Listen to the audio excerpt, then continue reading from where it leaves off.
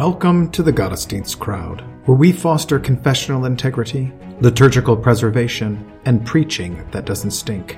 We believe that the historic liturgy of the divine service is more than mere cobwebs of antiquity, but it is a true treasure of the Church, to be dusted off and brought down from her attic to be enjoyed.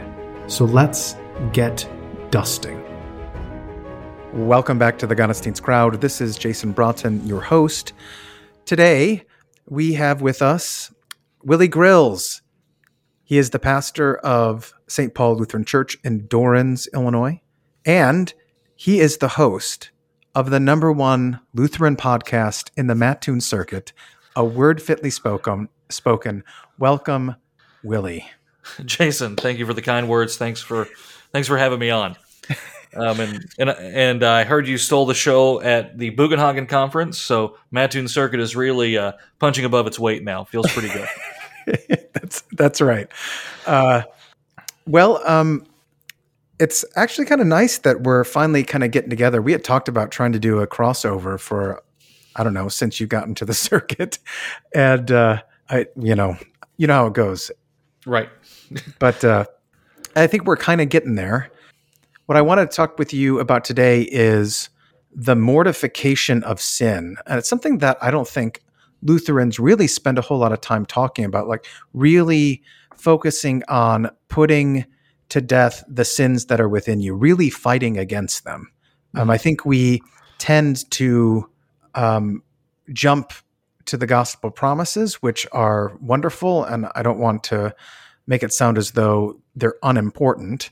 In fact, I think we'll find they're extremely important in the mortification of sin, but we just kind of let it lie there. We leave it there. We self-soothe with the gospel instead of really, really trying to fight diligently against sin. And Lutherans would probably begin with the fourth part of baptism. What does such baptizing indicate? That by daily contrition and repentance, the old Adam in us would be drowned and die with all evil and sinful desires, so that a new man could daily emerge and arise to live before God in righteousness and purity forever. And St. Paul, he makes this statement in the middle of Romans 8, where he says, we're not debtors to the flesh, but if we put to sin, if we put to death by the Spirit the deeds of the body, then we will live. And here he is, this is a command to you, right? It's a command that he's speaking to the renewed man, to the Christian, that this is a work that you take part in. So how does that actually happen? How do we put to death as Christians, the renewed man, the new men within us? How do we put to death the deeds of the body? Yeah, very, very good question. And I think the first thing we have to answer is why we would want to. Right. We sometimes have this idea that that sin. We might be able to admit that sin could have temporal consequences, but we're a little more hesitant to say that sin will have eternal consequences.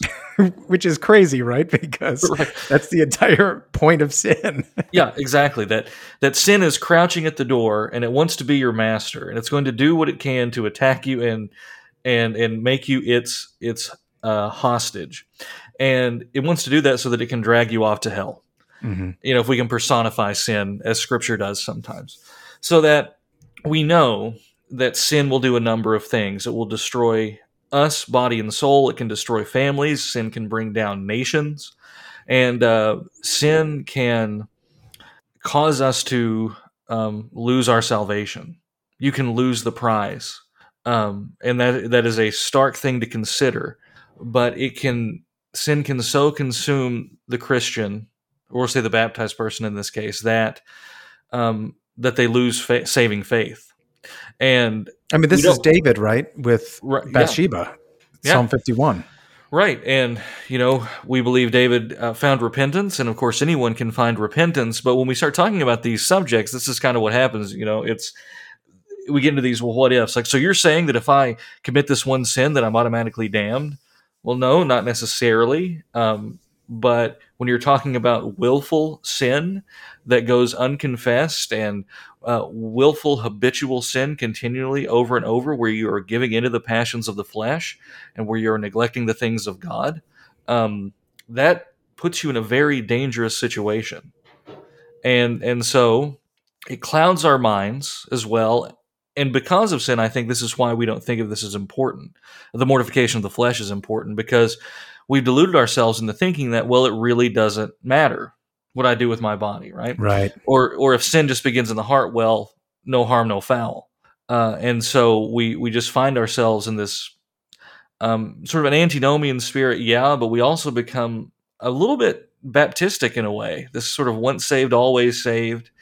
Yeah. And for us, we're not going to say once I made my decision, but we might say, once I've gone through X, Y, or Z, then I'm good. And plus, as you know, Jason, if your name is on a Missouri Synod church roll, you are automatically escorted into heaven when your Right. time Right. comes. Yeah. You don't have to pass go right through the pearly gates. Yeah, the Lamb's Book of Life apparently was bound in red leather at CPH somewhere, and it's in your church office, tucked away.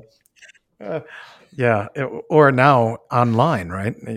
Oh, that's right. Yeah, we all keep digital records. Yeah, now. It's So in the yeah, cloud. it's in the right. So then the question is, how does one practically begin to mortify the flesh or subdue the flesh? First things first, it's not an easy thing. Mm-hmm. Even Paul continues to struggle with this. He will tell his church to imitate him, the churches that he writes to, but he will also talk about disciplining his body, lest he should find himself disqualified after preaching to others. So the first thing is, discipline your body is an active thing. Okay, it is something that you participate in with the help of the Holy Spirit, of course. But you do have to participate. The mortification of sin will not come about passively. Mm-hmm. And so, we can begin with anything, but okay, first things first. What does a Christian need? He needs to hear the Word of God and to receive the sacraments. So let's just start with, one. A Christian needs to be in the Word and in the divine service, because this is through these means God works on the heart of a Christian. Right. And God works toward that mortification of sin.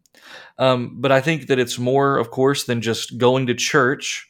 When you're in church, you need to be conscious of what's going on.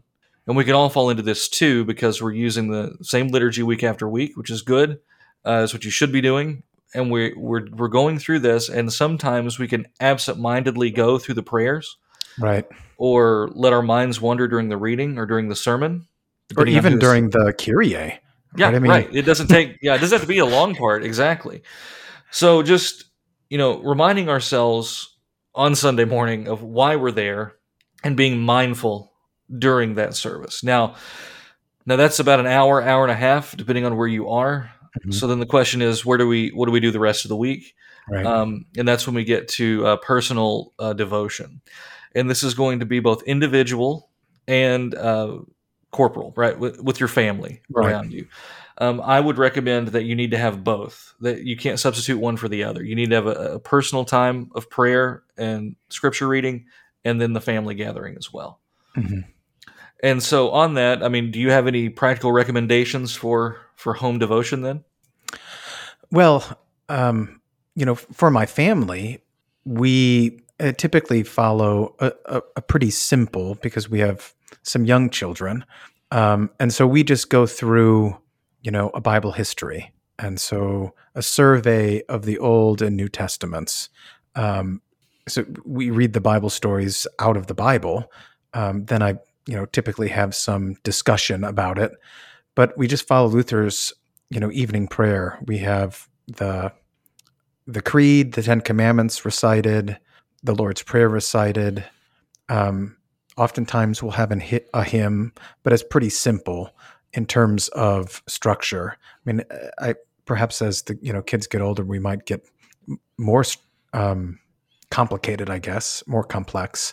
But I mean, oftentimes it's the last thing we're doing at just before bed, and so having it very simple like that is has served us well. But there are any number of things you can use. The treasure of daily prayer for corporal worship. I think, that covers a psalm. It covers a Old and New Testament reading.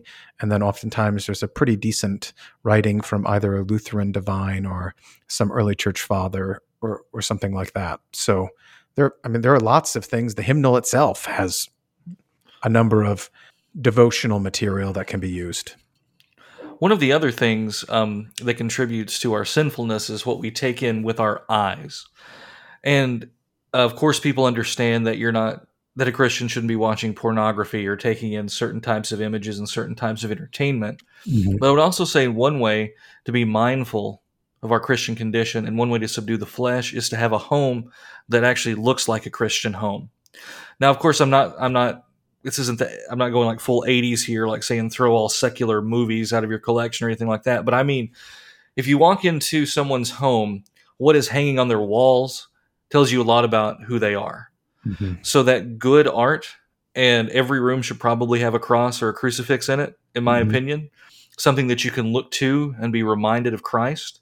Yep. When you are afflicted with sin, something that you can look to and be reminded. This is where the gospel actually does come in. You're afflicted by sin, look to Christ on the cross where the victory is won.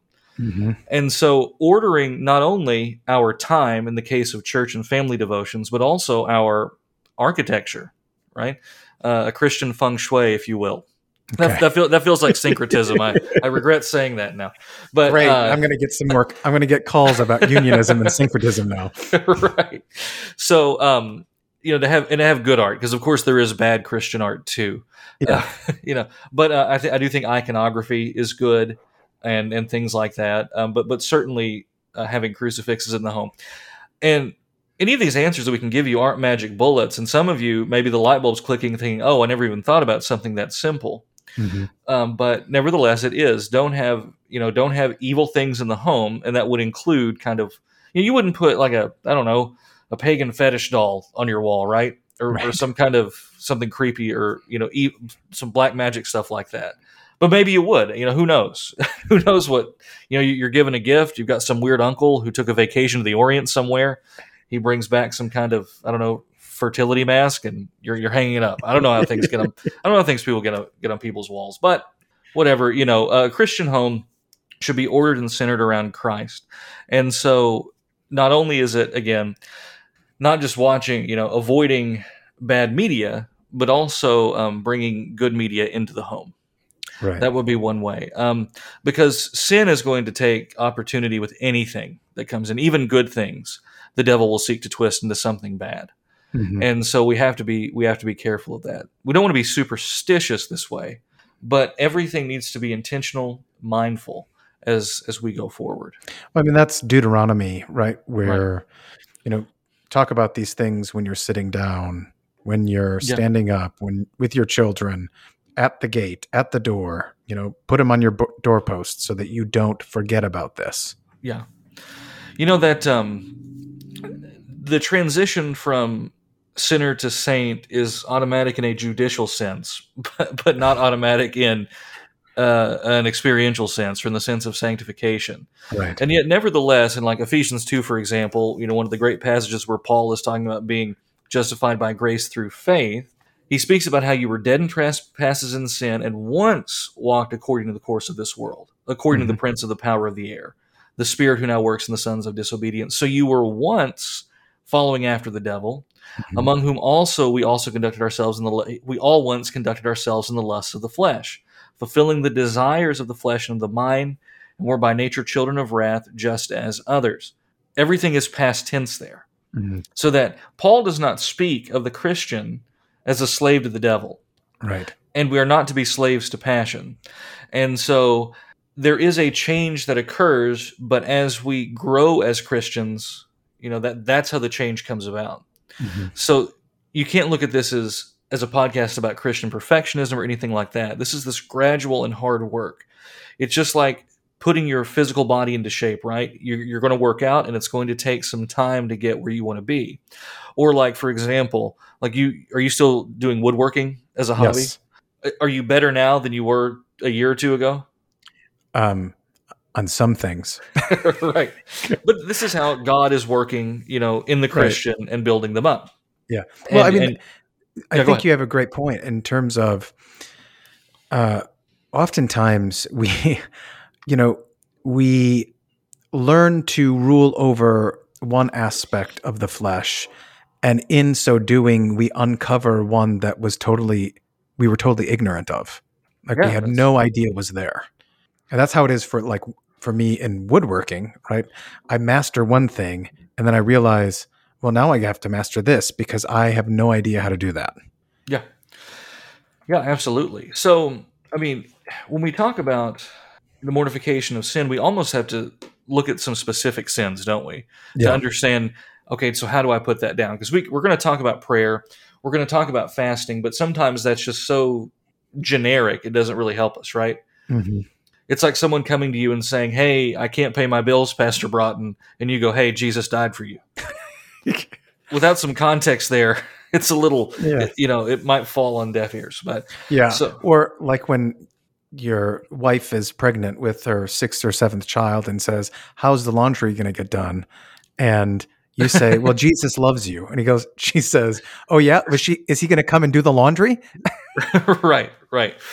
So yeah, it's specific specific counsel for specific situations. So let's take I don't know, you want to pick a sin? Um, well, Okay, let's go with one like this. This one might help. How about laziness, okay. sloth? All right, Okay. we'll get into some spicier ones later, but let's take sloth because that kind of ties into what we've already been talking about. Yeah. So sloth is going to affect a Christian in a couple of ways. He's going to not want to work spiritually, like in his Christian life. He's not going to want to go to church. He's not going to want to pray, things like that. But it's also going to affect him, say, financially. A lot Hmm. of times, you can be lazy in both. Although usually I see it this way: people will be very energized and zealous for their secular work, and very lazy when it comes to the Christian side of things. Hmm. So, how does one avoid that? How does one avoid laziness? And of course, laziness leads to a host of other sins, right? Yes. Laziness leads to neglect, and neglect leads to all kinds of other things. So it's a snowball Yeah. effect. Again, that's David and Bathsheba. Yeah. So, what would you say to someone who is struggling with slothfulness? I mean, outright, you're going to say, "Get up and do what you need to do." Yeah. Right. Well, I mean, this Yeah. is what God has called you to do. This is where he has put you. Get after what God has put you to do. Yeah. Yeah, and if someone's coming to you saying, "I'm struggling with this," you know that their conscience is already pricked Right. concerning that, and so they're ready to hear this. What they don't need to hear is pat them on the head and go, "It's okay. Right. Don't worry about it. God's cool." And they need to be told, "Yeah, you're right. You are right to be convicted by this sin, and here is how here's the forgiveness of that sin, but here's then now how we conquer the actual committing of that sin." Right. And so it could be something as practical, and this kind of thing would also apply to prayer and devotion. Of you make a schedule and you live by that. Right. Discipline kind of implies routine, Yes. and so you have to have that routine. If you say, "Well, sometime this afternoon I'm going to do X," you're not going to do it. Yeah. It doesn't get done. It doesn't get done. So you're Well, going to get because up. everything that gets done has a time and a place. Correct. Yeah, that's look, you know, you have church 10 o'clock on Sunday or whatever, right? Or seven Hmm. o'clock on Saturday in your case. You've got your service time set and people are going to go. If you just said, "Hey, at some point Sunday we're going to have a service," what's that going to look like, right? Or, if you don't have a set dinner time, when are the kids going to get fed? Right. uh, all very elementary stuff. But let's say you've got to get up and work, and you've got to be out the door by 6 a.m. That might mean that you're getting up a half an hour earlier Hmm. to pray or to read or to do what you need to do. Hmm. If your family time is lacking, then you need to readjust the schedule to for the sake of the family. Some sports are going to have to go. Hmm. Some, your time with the boys at the bar or wherever, it's going to have to go. It's going to take a willingness to sacrifice, but a discipline to schedule things. Right. Because, I mean, you know how kids are today, right? They're much more busy than than I ever was, and they're much more busy than a lot of adults. And so families and couples just pass like ships in the night. And I really believe that the devil wants to keep us busy. Mm-hmm. Um, and this is also a way in which we break, the commandment to remember the Sabbath day by keeping it holy. We Mm-hmm. forget that rest is built into creation, Right. but the devil keeps us busy and busy. And in that busy schedule, he rips from us the opportunity to study the word and rips from us the opportunity to grow together as Christian families. Mm-hmm. And so willingness to be disciplined and willingness to sacrifice worldly things for the sake of time are going to help with laziness too.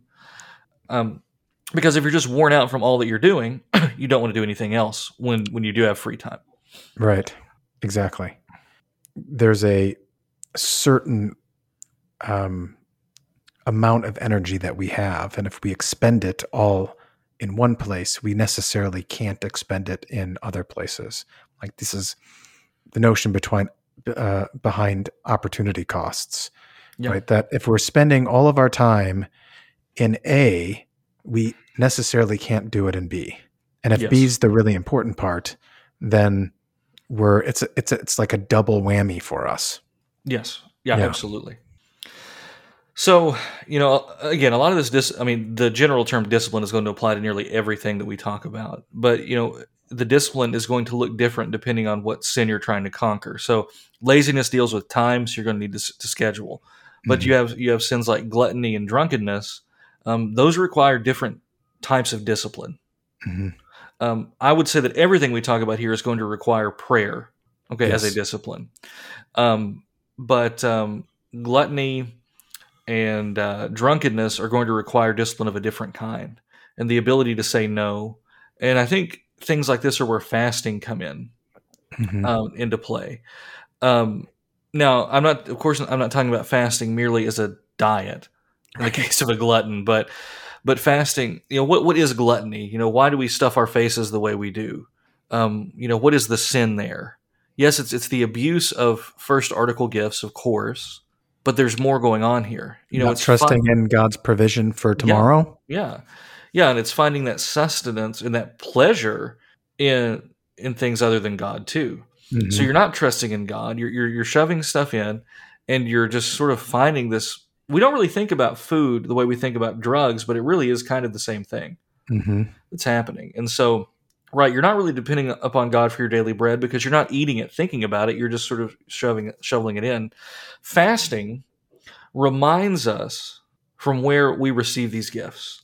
And so, kind of by design, so you're skipping a meal, you're skipping 2 meals, maybe you're going to fast for a day or more, and you're going to experience some pretty severe hunger pangs the longer that you do it. Mm-hmm.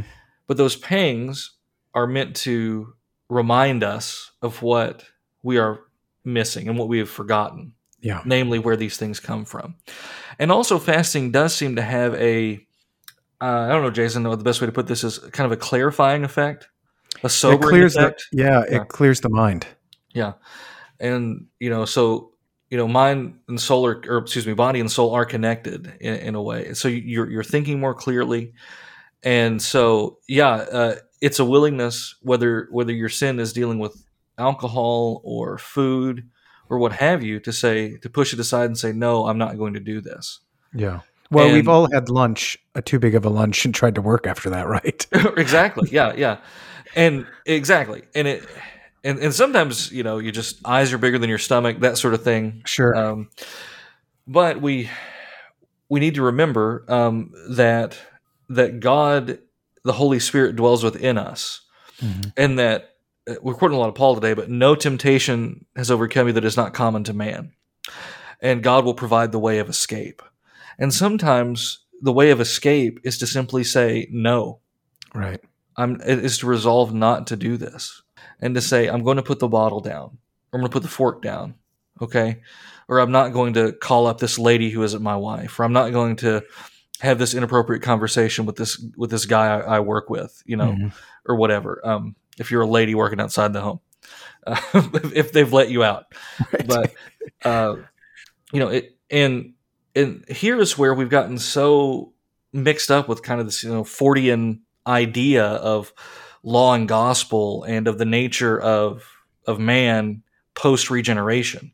Yeah. We understand clearly from the Bible and from the confessions that the new man, the Christian, um, cooperates in sanctification. Hmm. And what that means is you actually do have the ability to overcome these things. I mean, the Bible makes that clear. God will provide the way of escape. Right. And back to Ephesians, God has prepared you for good works beforehand. Hmm. So that God has already prepared these works, and God is the one who is willing and at work within you to do them. That's what we find in these epistles here. Well, I mean, Yeah. even in the Romans passage, that we're Yep. not debtors to the flesh. We don't owe the flesh anything, and Yeah. and so it's already been conquered. Right? We've been set free from it because Right. the one who owes something is uh, enslaved to the thing that they owe. I mean, that's what the Yes. Proverbs talks about. And so Paul is saying we're not enslaved by the flesh, and Yeah. so you can say no, and you must. Right.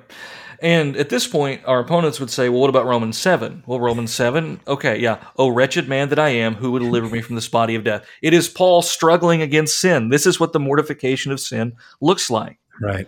Yeah, we never say that you're free from sin. And the good you want to do, at times you're not going to do it. That's Paul's point. Right. That he is still striving to do the will of God, Hmm. but knows that for now it is going to be that struggle Yeah. until glory. And so we need to stop pretending as if the old Adam is more powerful than the new, Right. as if the devil is more powerful than God. And nobody would ever put it quite in those terms, but functionally that's what is said Right. in these circles, that you will just be utterly defeated, which is a denial of the one who is at work within you. And it's a denial of the work that has been done in you. It's a denial that what our Lord did on his cross is actually a defeating of sin and death.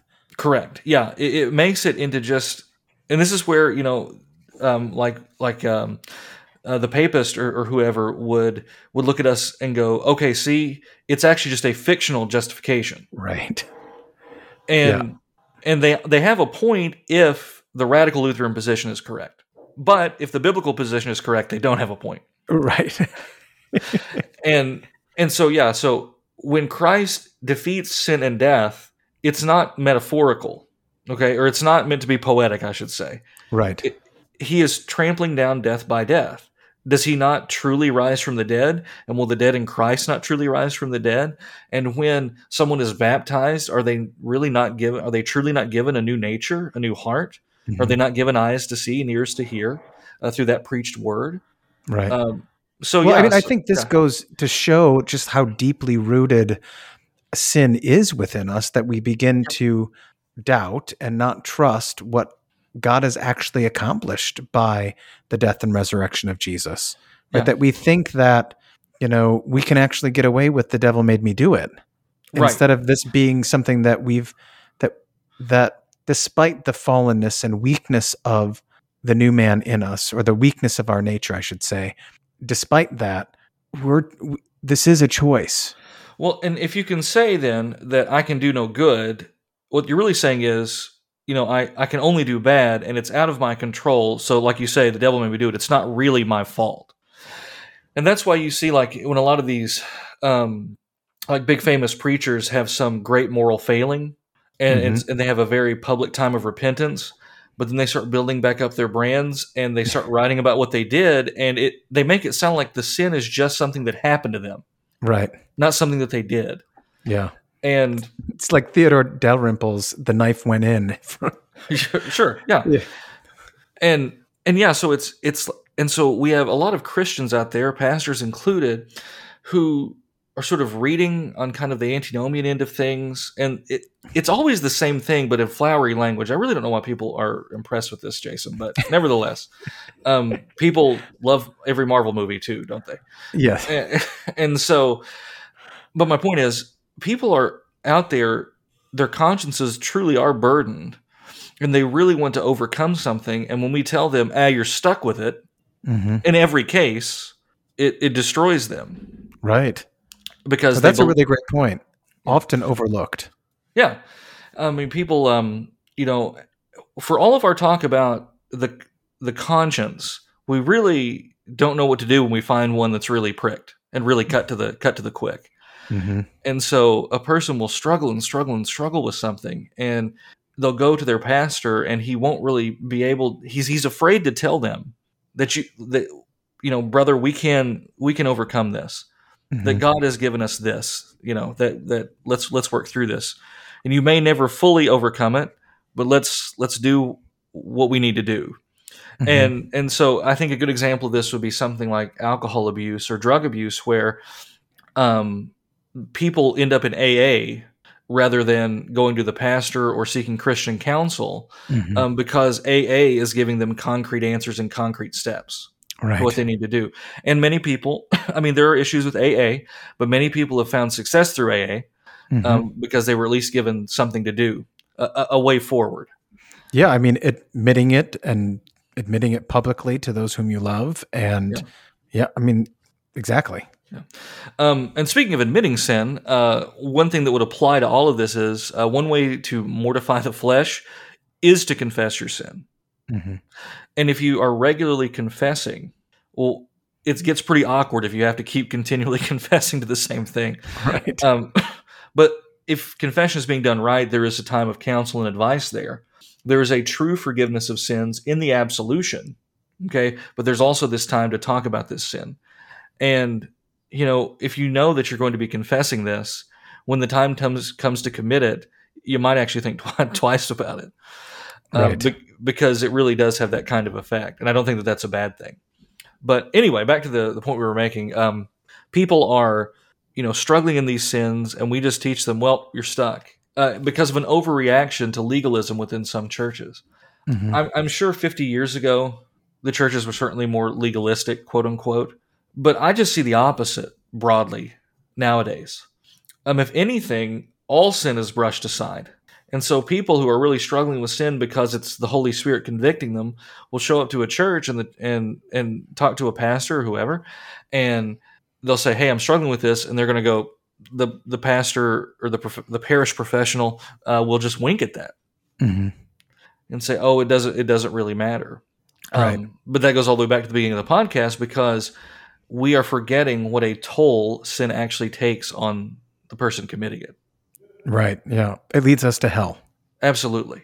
Yeah. Yeah. And yeah. Now, there's kind of been so in your discussion of laziness and now even gluttony and drunkenness, kind of some themes are arising, I think. And maybe you can talk a little bit about it. Noticing perhaps the circumstances around which these sins within us begin to attack, or where our fallen nature begins to fight against our renewed nature.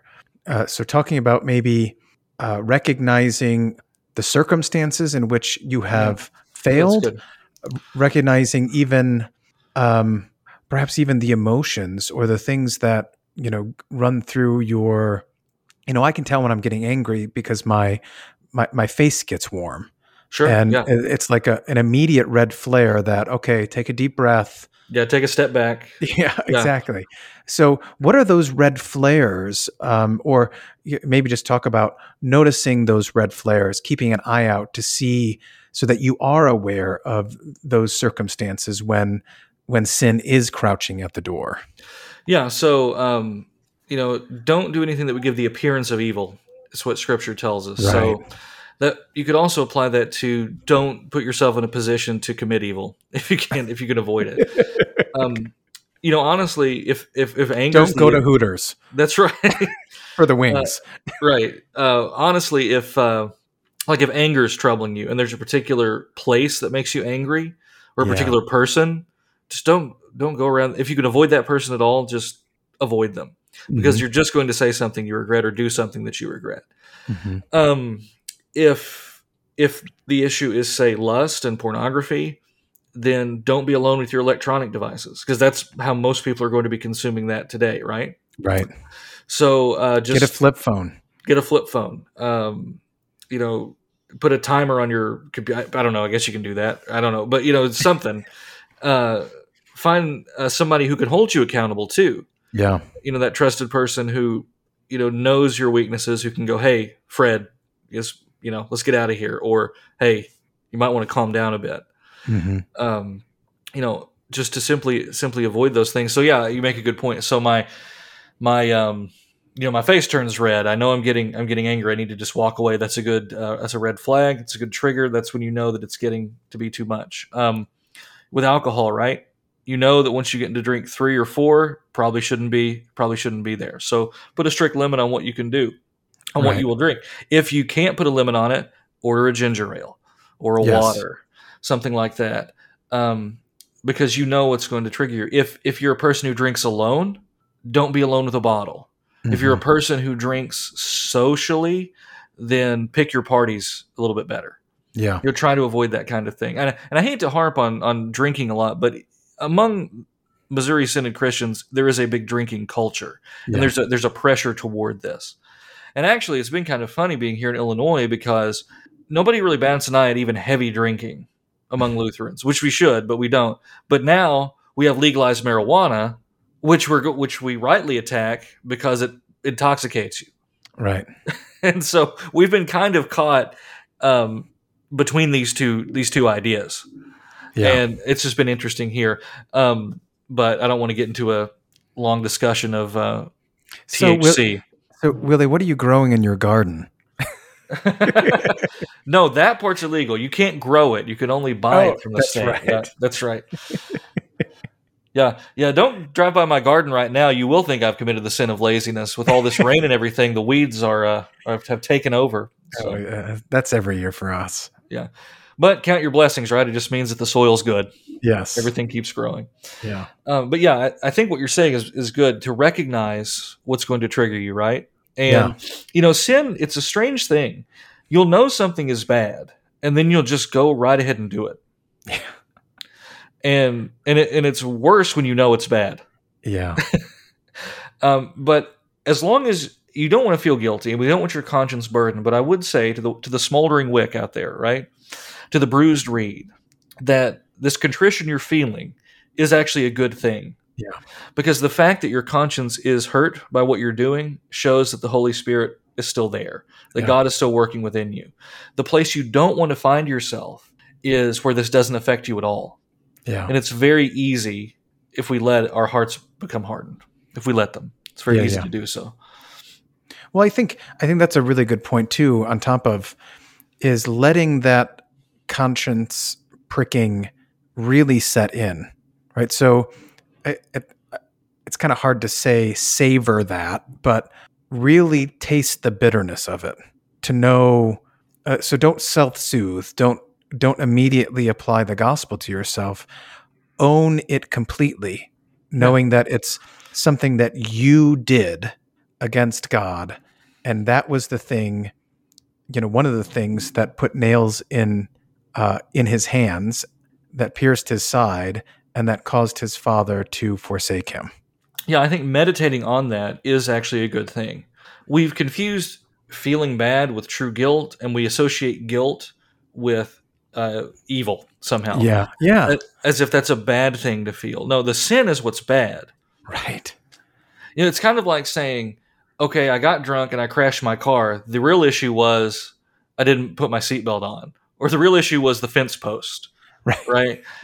Or the ditch I ran into. Well, no, that's not the issue. Those are the consequences. And guilt is the consequence of sin, but it's one that shows that you still have a conscience. And so it's a good place to be. It's hard to say savor guilt, but I mean, really taste taste the bitterness. I mean, because that is having a remembrance of the bitterness of sin and what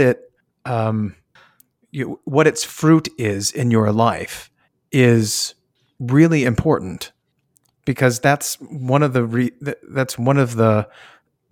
impetuses to continue to seek to kill it. Right.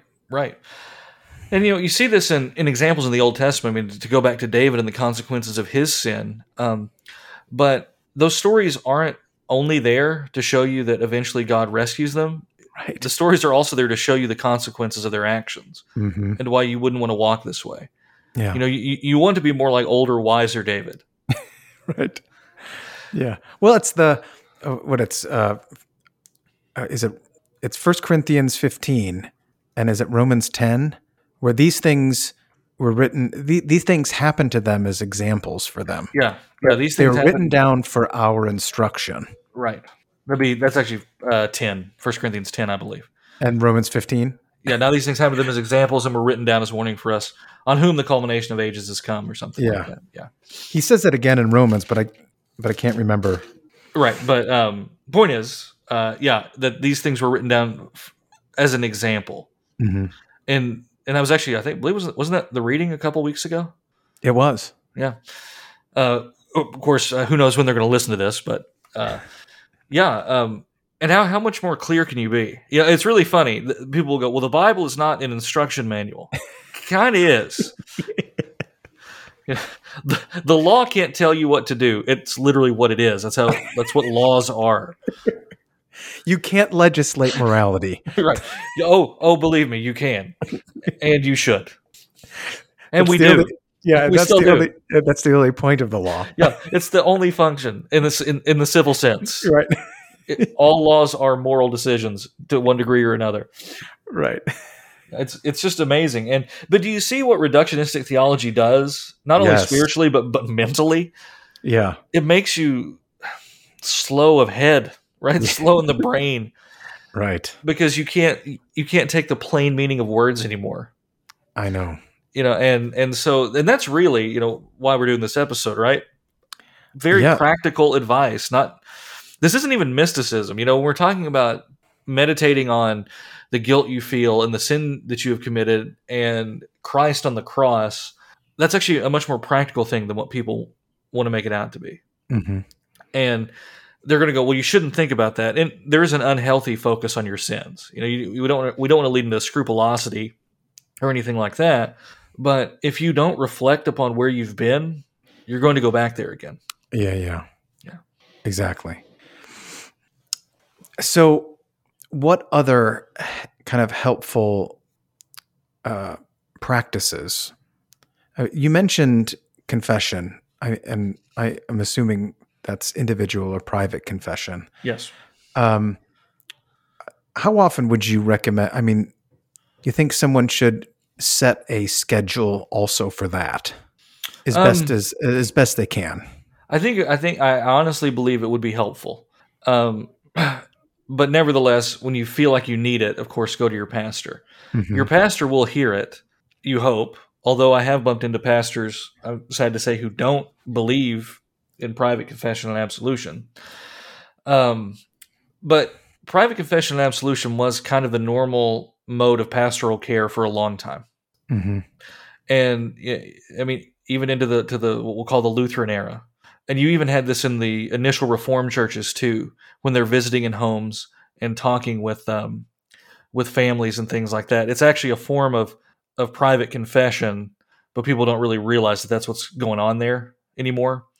But the point is, across the broad spectrum of denominations, this was a normal thing. Yeah. And then it wasn't. And so, I think a regular time is good. And honestly, if you go to your pastor for this, he'll make that happen. But some of our parishes would have a set time, say once a month, an hour or so set, like say fourth Thursday of the month from 6 to 8, I'll be available for confession. Now that's a very rare thing, but it does exist out there. I can think of 2 parishes off the top of my head, I guess, that have something like that. Mm-hmm. Now that's for a Christian going to his pastor. With pastors, it's a little bit different because they have to find their father confessor. Right. And it's usually somebody in the circuit. For a place like where we are, it's very easy because we're very close together. All of our churches, 20 minutes, you'll hit another Missouri Synod church in this district. If you're out in, I don't know, where would they be spread out? Montana, someplace like that, going to be a little more difficult. If you're Wyoming. A missionary on the field, it's going to be more difficult. I wouldn't recommend doing this via the internet. Right. And I actually do think the laying on of hands part of confession is an important aspect to that rite. That doesn't make the absolution, but nevertheless, I feel that that's very beneficial. So for the most part, though, you're a layman, it's going to be easier for you to access this. Right. And just a reminder, people bulk. I mean, not the Gottesdienst audience, of course, but right. we forget that this is the confession that's talked about in the catechism. Right. And it's a very different thing from the public one.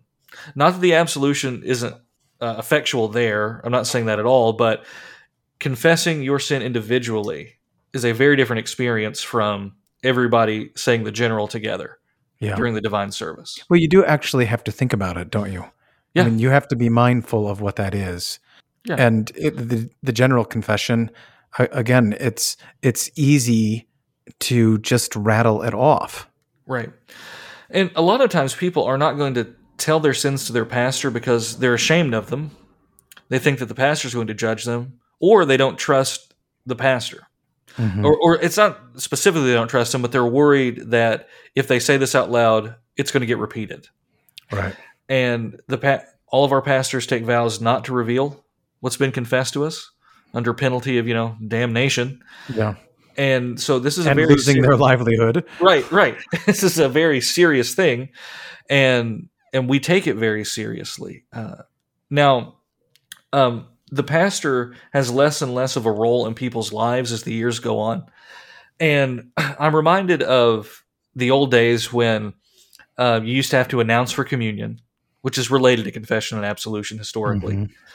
And so there was a time where, okay, you communed less frequently then, but you still, if you wanted to, you had to sit down and talk with the pastor. And I heard a reason why this fell out of favor in seminary from a professor that I thought was kind of silly at the time, but the longer I live, the more it makes sense. He said that the telephone was the real enemy here. Oh. Because then, once that happened, you didn't have to come by the pastor's office anymore. You just called him up and said, hey, I'm going to be taking communion. And so you think about how easy it is to avoid talking to people once the telephone comes in. In the early days, you've got party lines and everything, so there's no privacy. Well, you fast forward to today where it's hard enough sometimes to get a member on the telephone. They want to do everything through text message or whatever. Well, that's another way of avoiding the hard conversations. You can't have a hard conversation via text. Well, you can, but I don't recommend it. Yeah, right. But it's sort of this a continual dehumanization and an isolation. That's what the devil wants to do.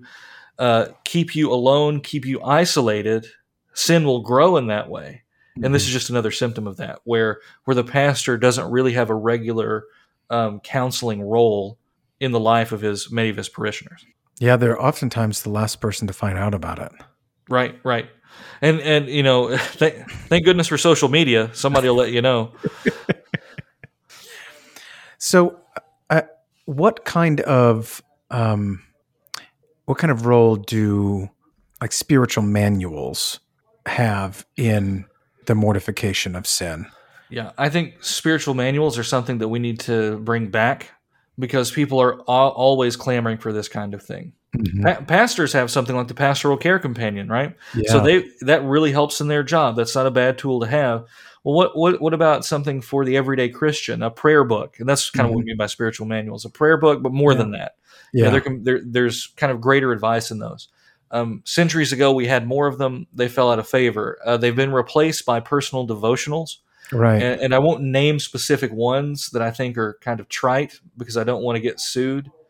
But I mean, there are some of these that are just so silly that they're not really going to help you. But right. Maybe we should just bring back one of these old ones and reprint them for free or something. Yeah. But yeah, these kinds of simple books that say, here's what you should do in this situation, or here's a way out of this situation. Yeah. Extremely helpful. There's this one by one of the Desert Fathers.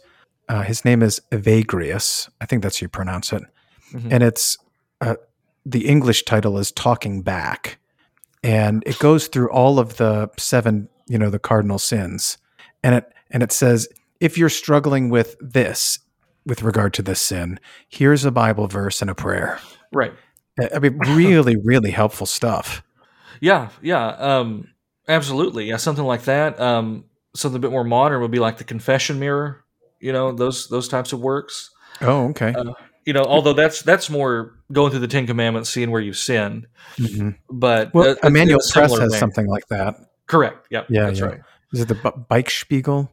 Right. I was only going to speak the Kings on this podcast. Oh, because we're America. That's right.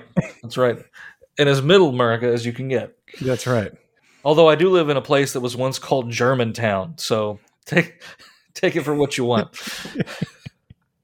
Was that in Kentucky? No, that's here. So our part of Mattoon up here, where the church is, was where all the Germans settled. Okay. And so if you go to the old news clippings, they're like, new bell brought from St. Louis to Germantown, or to the German village or whatever. But they might as well said, Ghetto. Krautland or something. Yeah. So yeah, they all settled up here, and still very German in a way. In New Judea. Right. I'm gonna steal that one. Okay. Well, we have a town, I think it looks like it's pronounced New Berlin, but it's New Berlin. Mm-hmm. Yeah. In Illinois. Yeah. And, it's just interesting. We should I'll digress, and we'll do another hour just on immigration patterns and why they have to go back. But so finding some, I guess, old prayer books, maybe not prayer books, but these spiritual help books. And you have to be a little careful because there are modern ones out there, but they're typically Catholic. There's like Manual for Spiritual Warfare. You'll find Manual for Men, things like that. I'm sure there are some helpful things in there, but you would need a bit of discernment to do that. Right. I would probably avoid books that are like Introduction to Christian Discipline, things like that, because that isn't quite what you think it's going to be. It's more a contemplative prayer thing. Mm-hmm. And so you've got to use a little bit of discernment when you look at these. Mm-hmm. And I'm sure somebody is going to comment once we finish, some great modern Lutheran one that we don't know about. But of course, too, everything with the Lutheran moniker on it isn't recommended either. Right. There could be bad stuff. But yeah, I think finding the older ones, the ancient ones are very interesting and very helpful. Oftentimes affordable. Yeah. And that's what you want. These kinds of resources, I understand there are printing costs. They can't of necessity be free, but they should be as accessible to the people. Mm-hmm. We should not be, seeking to make a profit off their spiritual progress. That's one step away from selling indulgences. Right. It's pretty close, isn't it? Right. Just, Tetzel is crouching at the door waiting to overtake you. Any go-to Bible passages, just in general, that we should just keep at the forefront of our minds and upon our hearts and even on our lips to say out loud? Yes. A lot of them we've already talked about. Yeah. So basically the entirety of 1 Corinthians and Ephesians 2 is going to be a good one. Okay. Hold on one second. You can edit this to make it Philippians 2:13 is what would not come to my mind here. Okay. I kept trying to think of it the whole time. For it is God who works in you both to will and to work for his good pleasure. Yeah. So, therefore, my beloved, something like this. Therefore, my beloved, just as you have always obeyed, not only in my presence, but now even more in my absence, continue to work out your salvation with fear and trembling. For it is God who works in you to will and act on behalf of his good purpose. And that's the big one to take away. Yeah. Work out your salvation with fear and trembling, but it is God who is at work within you. So when we're telling you and encouraging you to choose the right and to work toward good and to do good things, we're not telling you to do it alone. We're saying work out your salvation, for God is at work within you. And that really shows that the victory can and is yours. Yeah. Because God is not going to fail. Right. And there's a promise. Yeah. If you do this, you will live. Right. Right. And that's not just in salvation. It's like actually enjoy life now. Right. Right. And another great one is going to be like in 1 Corinthians again, but 1 Corinthians 6. It's going to start off bad, or scary, right? Or do you not know that the unrighteous will not inherit the kingdom of God? Do not be deceived, neither the sexually immoral, nor idolaters, nor adulterers, nor men who practice homosexuality, nor thieves, nor greedy, nor drunkards, nor revilers, nor swindlers will inherit the kingdom of God. And such were some of you, but you were washed, you were sanctified, you were justified in the name of the Lord Jesus Christ by the Spirit of our God. That God rescues you from this, that God washes you and sanctifies you and so forth. So it is his work on you that does this, and that Christ is victorious over sin and death, and he gives that victory to you. He does provide the way of escape. And so I think 1 Corinthians 6 is great too, because you get this, oh no, all this list of sins, Right. and then you say, but and such were some of you, but you have been washed, sanctified, and justified. You are a child of God.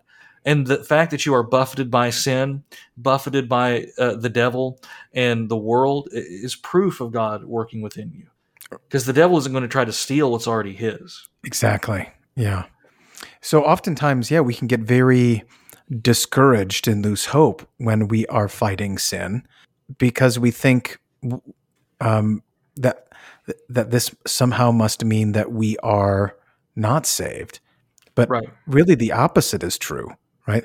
The opposite is true. We're being attacked by these things precisely because we do not belong to him. We do not belong to the devil. And he is attacking us in order to gain his hold back over us. Absolutely.